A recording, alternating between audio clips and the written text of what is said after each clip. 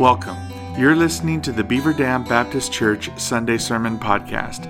If you would like more information about Beaver Dam Baptist Church or have questions about today's message, please visit us on the internet at www.bdbc.org.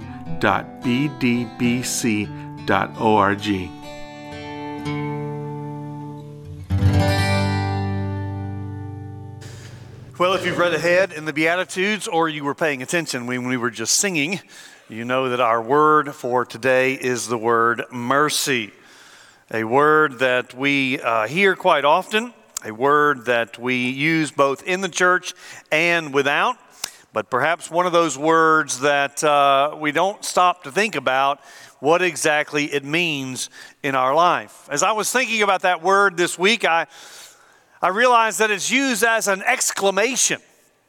You know, we say things like, "Have mercy." I haven't used a country music song in quite a while. So Travis Tritt has a song. I don't know how many of you know Travis Tritt, but he's one of my favorites from a while back. He has a song where he exclaims mercy. Now it happens to be because a beautiful woman had walked in the door, which probably doesn't make it appropriate for a sermon, and it's certainly not the way we use the word. But as I was thinking about how in the world did a rich biblical word like mercy come to be associated with someone or something that is beautiful? We use the term in sports. There is the mercy rule. And that is in amateur sports, not in professional, but in amateur sports, sometimes there's a mercy rule, which means at a certain point in the game, if the score is too wide of a margin, they will just stop the game so that the losing team is not further embarrassed.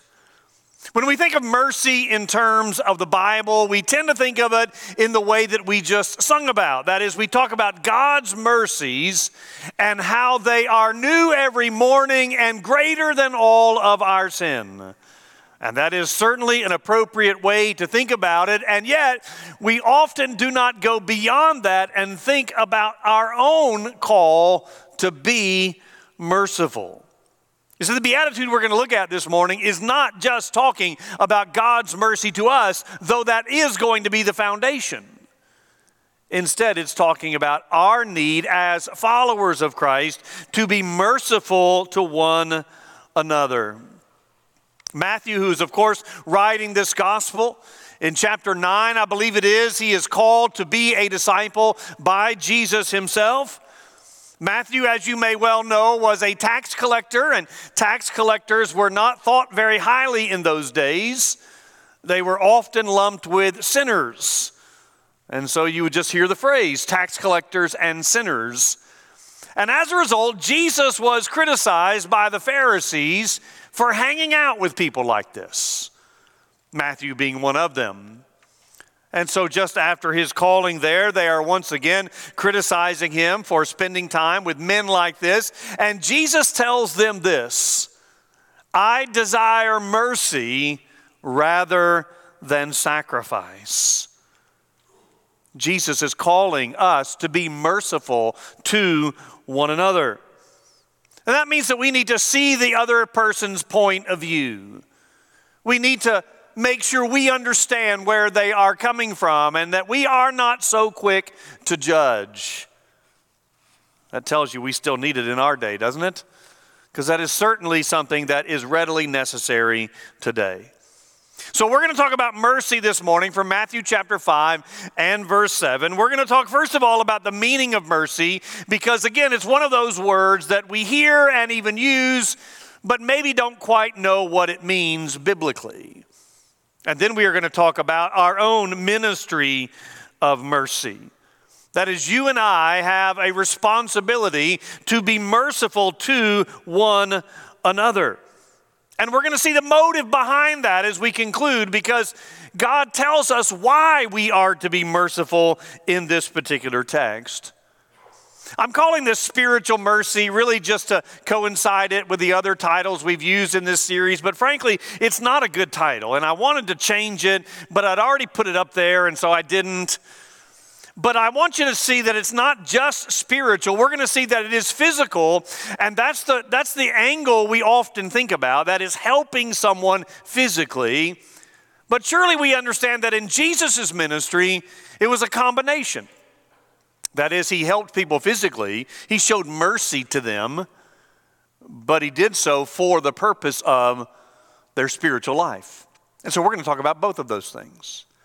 All right, so let's look at Matthew chapter 5. I'm going to go ahead and read like we've done. I'm not going to summarize it today. I'm just going to read it, and then we're going to focus on verse 7. Seeing the crowds, he went up on the mountain, and when he sat down, his disciples came to him. And he opened his mouth and taught them, saying, Blessed are the poor in spirit, for theirs is the kingdom of heaven. Blessed are those who mourn, for they shall be comforted. Blessed are the meek, for they shall inherit the earth. Blessed are those who hunger and thirst for righteousness, for they shall be satisfied. And then our beatitude for the day, verse 7, Blessed are the merciful, for they shall receive mercy. Again, we're going to start with the meaning of mercy, because we can't be expected to demonstrate mercy if we do not understand what it means. This beatitude seems very straightforward. You show mercy to others, and you will be shown mercy in return. But what exactly is mercy? We know it's closely related to other words like grace and forgiveness.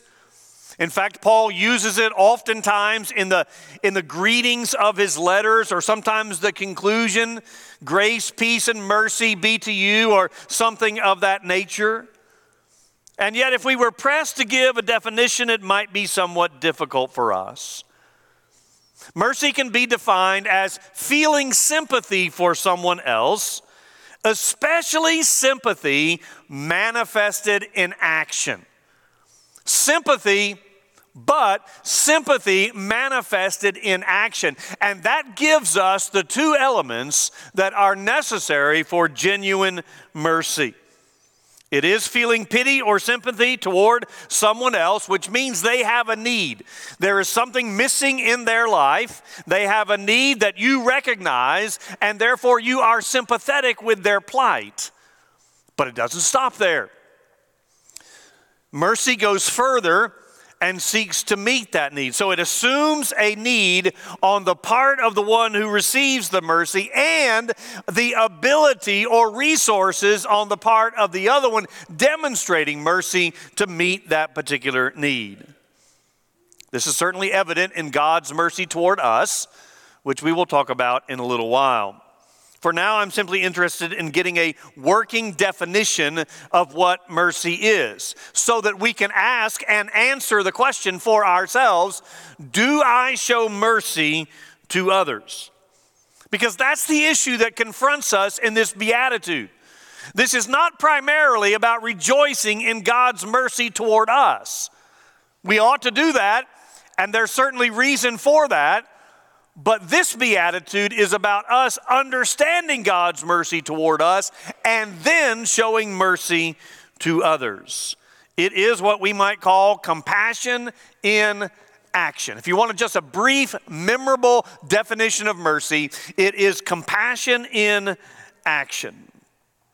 Now, as we've done throughout this, it is sometimes good to help us see what something means by talking about what it does not mean. Mercy is often associated in our world with liberal politicians who want to free everybody from the consequences of their crimes. That is not my definition of mercy. I'm not saying that we ought to open all the prison doors and let everybody go free.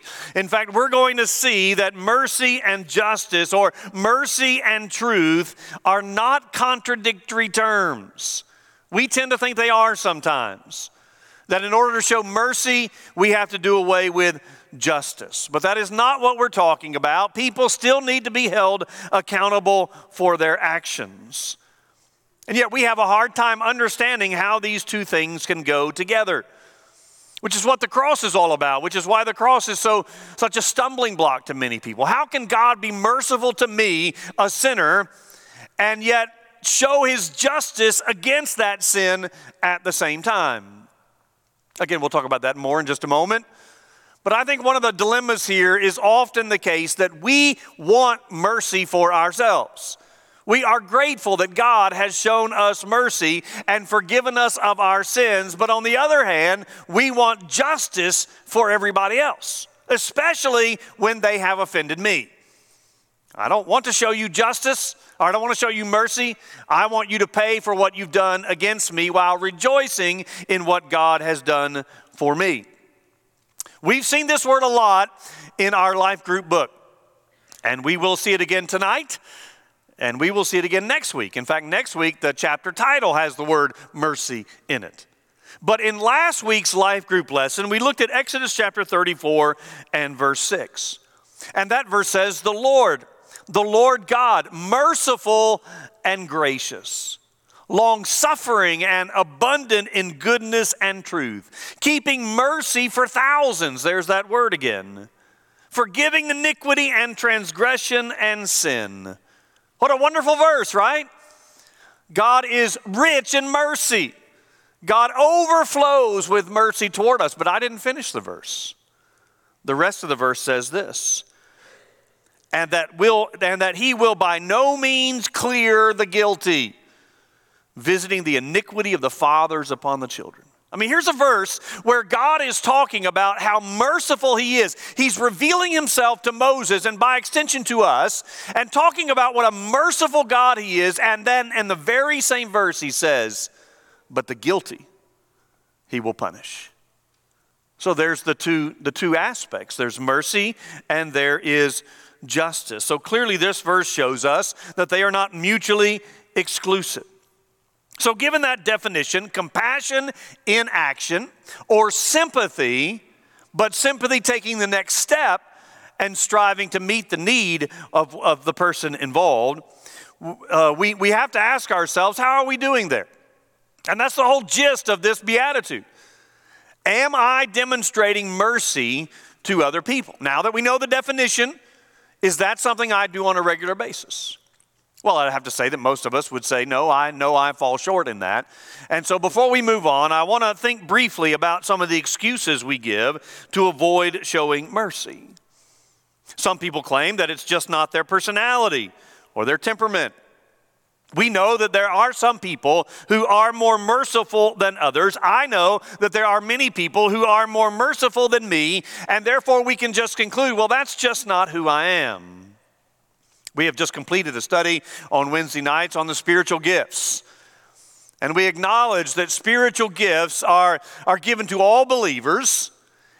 And yet at the same time, some of the spiritual gifts, while they are given to some, are to be applied by all. And I know that sounds a little bit confusing, but let me use this example. There's the spiritual gift of giving, but yet all of us are to give. Some just have a greater ability or capacity to do that because they've been gifted in that way, but all of us are to do it. And the same is true of mercy. Some people have the spiritual gift of mercy, but that doesn't mean I can step back and say, well, that's just not my spiritual gift. I don't have to show mercy because it's not my spiritual gift. If that's your excuse or mine, you've missed this whole beatitude. And by the way, this is necessary for kingdom living.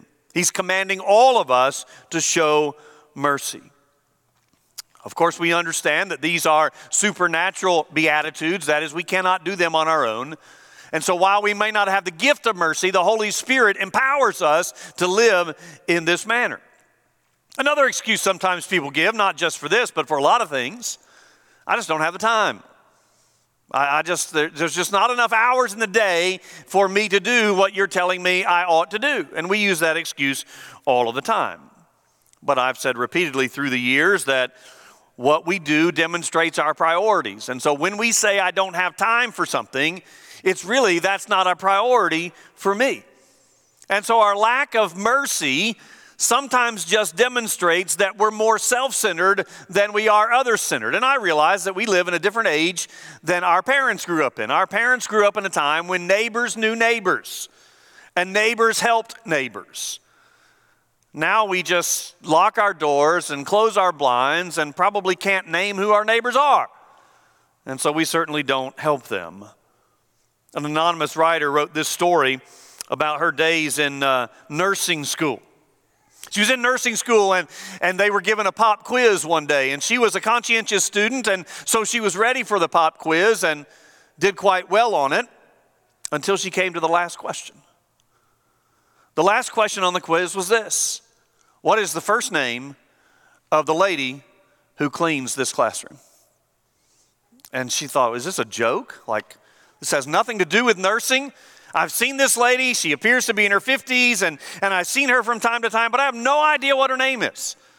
And so she turned in the quiz, leaving that one blank, and finally someone asked the professor, is this question going to count toward our grade? And he said, absolutely. And he went on to tell them that you're going to meet a lot of people in your time of nursing, in your job. All of them are significant. And they deserve your attention and care, even if all you do is smile and say hello. And this anonymous writer said she never forgot that lesson, that everybody was important. And that's what mercy is in part about. Well, let's talk secondly about the ministry of mercy then. How are we going to show compassion in action? How are we practically going to put into practice what this beatitude is talking about? We must always keep in mind that the way we live declares who we are, that our Christianity is to be on display, not necessarily because we carry a Bible or quote Scripture, though there's nothing wrong with that, but primarily in the way we live our lives, the way we act and talk with other people. Therefore, if our Christianity is controlling our lives, we are to be people of mercy. Well, I think some pictures would help here. What does it look like to show mercy? And if you know your Bible, you might immediately go into your mind to one of the most famous parables Jesus told, the parable of the Good Samaritan. That parable was about being a neighbor, but it was about more than that. The parable tells the story about a man. It's a made-up story. That's what a parable is. But this man is on a journey, and he is robbed. He is beaten, he is robbed, and he is left for dead. And there he is on the side of the road, and multiple people pass him by. There was a priest who came by, and being a religious leader, we would think that he was going to do something about it, but he doesn't. He just walks on by.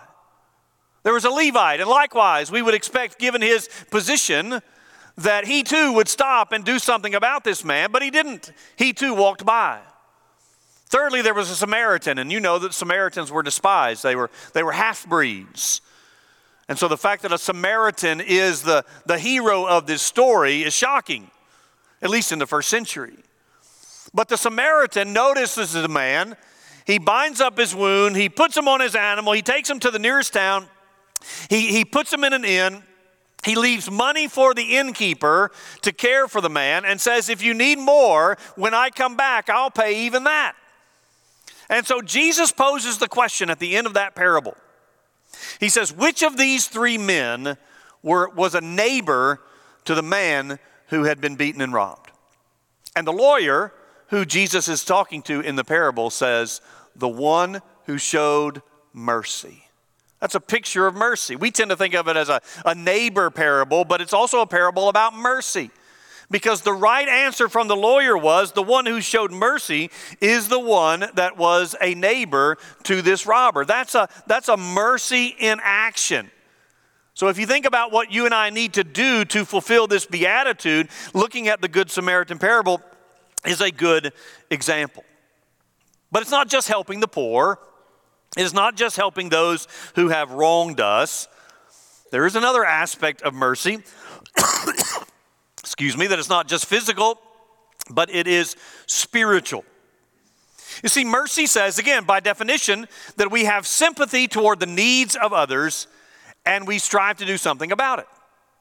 Well, what's people's greatest needs? It's spiritual, right? We don't tend to think of that sometimes, but it is. It's not just physical. Now, the physical is easier to see. That is why mercy is often only connected with the physical, because we can see someone's physical needs much more clearly than we can their spiritual needs, because spiritual needs are embedded below the surface.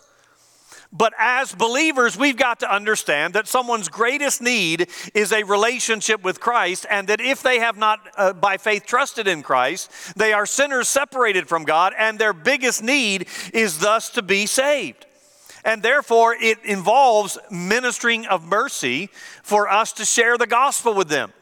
And not just evangelism, though that's important, but also helping one another spiritually.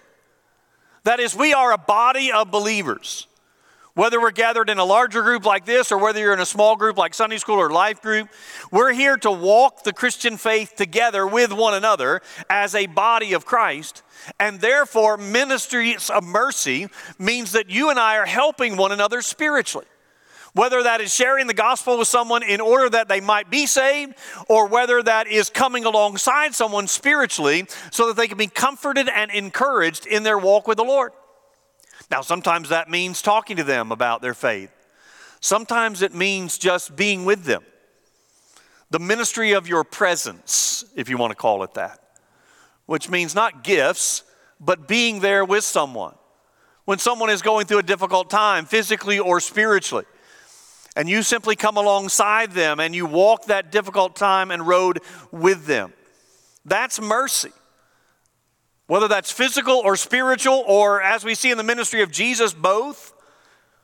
Jesus healed many physical needs, but the greater goal was always in meeting physical needs to demonstrate who he was so that they might come to know him spiritually.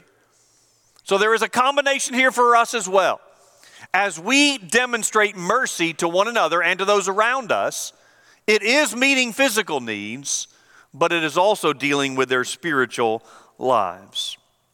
Well, let's look lastly then at the motive for mercy. I mean, why should we do this? Why is this so important? It will cost us time. It will cost us money. I mean, when you get involved in someone's life, it can get messy. And again, we live in a different day and age today where we don't want to get involved in someone else's life because after all, they're going to get mad, they're going to get offended, they might sue us. And all of those are legitimate concerns in our world. But that doesn't mean we stay away from everybody else and not show mercy. Now again, a quick reading of this verse might look like a selfish motive. Blessed are the merciful, for they shall receive mercy. So you say, well, does that mean that if I show mercy to you, then I can expect that you're going to show mercy to me, and therefore if I want mercy, I just got to be merciful? That sounds rather selfish, right? I'm now the focus, and I'm showing you mercy so that you will in turn show me mercy, but that's not the point here. God is the subject of the second clause, just like he's been in every other beatitude. So the promise is not show mercy to others and they will likewise show mercy to you. That might happen, but that's not the promise here. The promise is that God will show mercy to us when we show mercy to others. You say, now wait a minute, does that mean that my salvation is contingent upon me being merciful to others? And that if I'm not merciful, then I'm going to lose my salvation? Well, surely you know enough about what we teach around here and what we believe the Bible says that that is not what I'm saying. I'm not saying you can lose your salvation by not being merciful, but I am saying the very same thing we're going to see later when it comes to forgiveness. And that is, if we refuse to be merciful to others, it says something about our heart. And it says that we might not be genuine believers. You're not going to lose your salvation, but it might be a testimony of the fact that you're not really saved, because salvation is based on God's mercy to us. And when we understand God's mercy to us, then we are going to be merciful to others. A genuine child of God will show mercy to others because we've been shown the mercies of God. Again, we've talked about that repeatedly in our book. And next Sunday's chapter, the first one, simply says from Ephesians chapter 2 that God is rich in mercy. And because God is rich in mercy to us, it ought to drive us to be merciful to others. We tend to speak of God's grace, but it's also his mercy that has looked upon our pitiful condition and not only felt sympathy, but done something about it. Remember those two elements: sympathy towards the needs of another, but moving beyond that and doing something about it. So God has seen your need. If you're a believer, God has seen your need, and that is you are a sinner separated from Him. But He's not just seen the need, He has done something about it. He has sent His Son to die on the cross, having lived a sinless life, and to be raised on the third day so that we can trust in what He's done for us and receive the mercy of God. A need that we could not meet on our own, God has now met in the person of His Son. So if you've experienced that, then the natural result is, the motive is that you're going to show mercy to others. So the motive for mercy is the mercy that you've already received.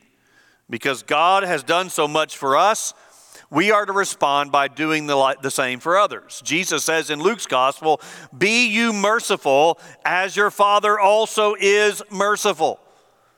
And there really should be no other reason than that. Because this is who God is, and we're His children, then we want to do likewise. One of the things we've tried to do in my life group is we've tried to emphasize not just the character quality or the heart of God that we're looking at that particular night. That's the start. But we've tried to go a step beyond that and say, well, if this is who God is, if this is who Jesus is, if this characterizes Him and I'm His follower, and God is trying to make me more like Him, then whatever quality we're looking at that we see in God or Jesus, I ought to be emulating. I ought to be growing in that quality. And that's the same thing we see here in mercy. Because God is filled with mercy, then I am to be merciful to others. There was another parable Jesus told. These parables are great pictures. The parable of the unforgiving servant. It's a parable about a guy who owed a lot of money. And in those days, if you owed money and couldn't repay it, they could put you in debtor's prison.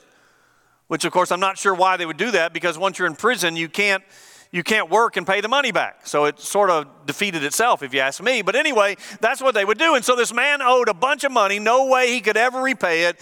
And he went to the guy he owed the money, and he pled for mercy. He says, "Just give me time and I'll repay you everything." And the man says, "All right, I'll do that. Your debt is forgiven. You don't have to pay it back." It was a massive amount. And then this man, who had just been forgiven of this massive amount, is on the street, and he sees a man who owes him, by comparison, something much smaller. And he comes to this man, and the same wording is used. This man says the same thing to him that he had said to the man he owed. He begs for mercy. But this man says, "No, I'm not going to be merciful to you." And he throws him in prison until he can repay. And in conclusion to that parable, Jesus said, "Should you not have had mercy on your fellow servant as I had mercy on you?" In one of the most pointed chapters in all of the Bible, Romans chapter 1, Paul speaks about people who have rebelled against God. He talks about the wrath of God. And it's a very, very harsh chapter. And he talks about what people have done to merit the wrath of God. And he concludes the chapter by saying that they have a reprobate mind. And because of that, they do that which is convenient. They're filled with unrighteousness and fornication, wickedness and covetousness. They are malice and full of envy, murder, debate, deceit, backbiters, haters of God. I'm just listing a few of them. I mean, the list is very serious. You say, what's that got to do with mercy? I mean, why are you bringing that up now? Well, because of the end of that list of all of these things, a list that includes murder and sexual sins, the last word in some translations is translated unmerciful. Paul lumps that among all of these, what we would consider to be heinous sins, categories that we don't want to be included in, and unmerciful or ruthless is the way the ESV has it, is one of those sins. One of those things that is added to the list. So this is an important topic to be sure. On another occasion, Jesus was dealing with the Pharisees once again. And they, of course, thought they were doing everything just right. And he looks at them and he says, you've tithed. You've given even of the smallest amount of your income, but you've forgotten the weightier matters of the law. Well, what's weightier? He tells us. Justice, mercy, and faithfulness. Jesus declares mercy one of the weightier matters of the law. So now we've got the meaning of mercy. It is compassion in action. It is sympathy towards someone else, but then taking the step of trying to meet their need. They have a need they cannot meet. We have the resources or whatever is necessary to meet that need, and so we put compassion in action. That is our call in this beatitude. It is not just about singing about God's great mercy to me, though that's wonderful to do. It is not just about rejoicing in how merciful God has been and how we can say His mercies are new every morning. That's just the first part. And if we don't go to the second part, we've missed the whole idea of mercy altogether. Because the second part is, yes, God's mercies are new every morning. Yes, God's mercies are greater than all of our sins. But now, be merciful. Because God has shown mercy to you, we need to show mercy to others. And what that looks like in our individual lives is obviously going to differ. It doesn't mean we have to meet every need, or at least meet every need the way people think they need their needs met. Sometimes mercy is saying no. Sometimes mercy is someone comes to us and they want money. What they really need is a stronger work ethic or some financial counseling. But they think what they need is the money in the moment. Sometimes the mercy for us is to say, no, I know that's not going to help you. And I want to help you longer term. And so we try to do it in another way. Furthermore, we must not get so involved in helping people with their physical needs that we forget about their spiritual needs. You know, sometimes, and we're all guilty of this, we look at sinners out there in disgust for the way they're living their lives. We shake our heads. I mean, how can they do that? How can they think that? How can they live like that? And we forget that were it not for the grace and mercy of God, we'd be thinking that same way. And we'd be living that same way. And so instead of looking down our noses at others who are sinners in need of a Savior and they're only living according to their nature, we need to have mercy upon them. We need to have compassion toward them. We need to reach out in loving ways in order that they might see that we love them. And we need to show them mercy because God has been so merciful to us. Blessed are those who are merciful, for they shall receive mercy. Let me pray. Father, we thank you again for your mercy showered upon us. We sing about it, we rejoice in it, and yet sometimes that's where we stop. Grateful for the mercy that's been showered upon us, but not being willing to show mercy to our next door neighbor or our coworker. Lord, I pray that you would help us to see our need to be merciful to others as your hands and feet, as we so often say, as your voice and representative in this life. May we be merciful to those whom we come in contact with. Not because they deserve it. We didn't deserve your mercy either. But because you've showered us with mercy, help us to be merciful to one another. We pray in Jesus' name. Amen. Let's stand and sing.